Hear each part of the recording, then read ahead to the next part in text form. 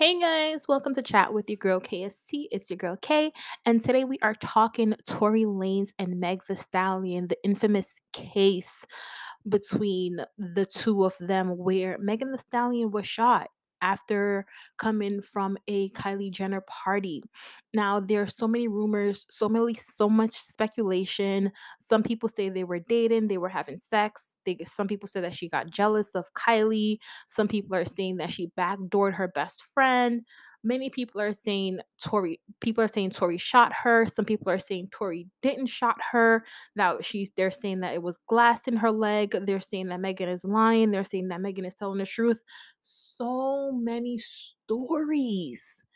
And it gets to the point where it becomes confusing. It becomes so foggy for you to even catch what is really the truth.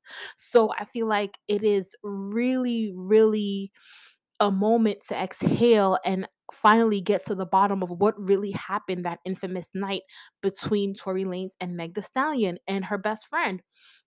And why aren't they best friends anymore? And what has been going on these past couple years? What has been going on between the two and everything like that? Now, we're supposed to see this case comes to a close by the end of this year. So kudos to that. I don't know. Like for me, I'm pretty drawn to not comment on what I think happened because I feel like that's all been happening for these past couple years where we think, where we think, where we think. All I can say is we stick into the facts. Megan the Stallion said that she was shot. At first, she said that she had glass in her feet, and she said that she only said that to protect them from the police. Then she said that Tory Lanez shot her. She said that Tory Lanez texted her to that she's sorry, that he was sorry, made a call to her that he was sorry, and he offered her $1 million to not say anything and all of that. And then now they've been going back and forth. He was I don't know what you would call it in legal terms, but basically he can't speak out against the case. I don't know if it's a gag. I don't know what it is, but I don't want to say it's something when it's really not.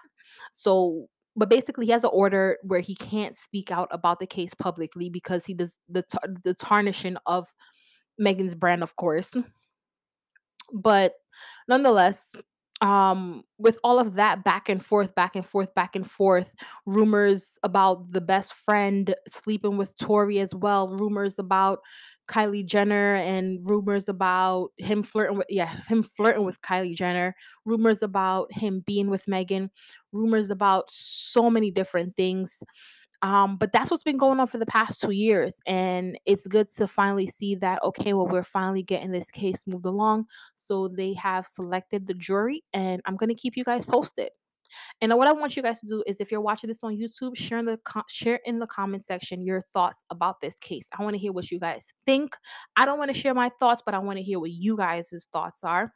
And if you're listening to this on Spotify or Apple Podcasts, know that I love you. Bye.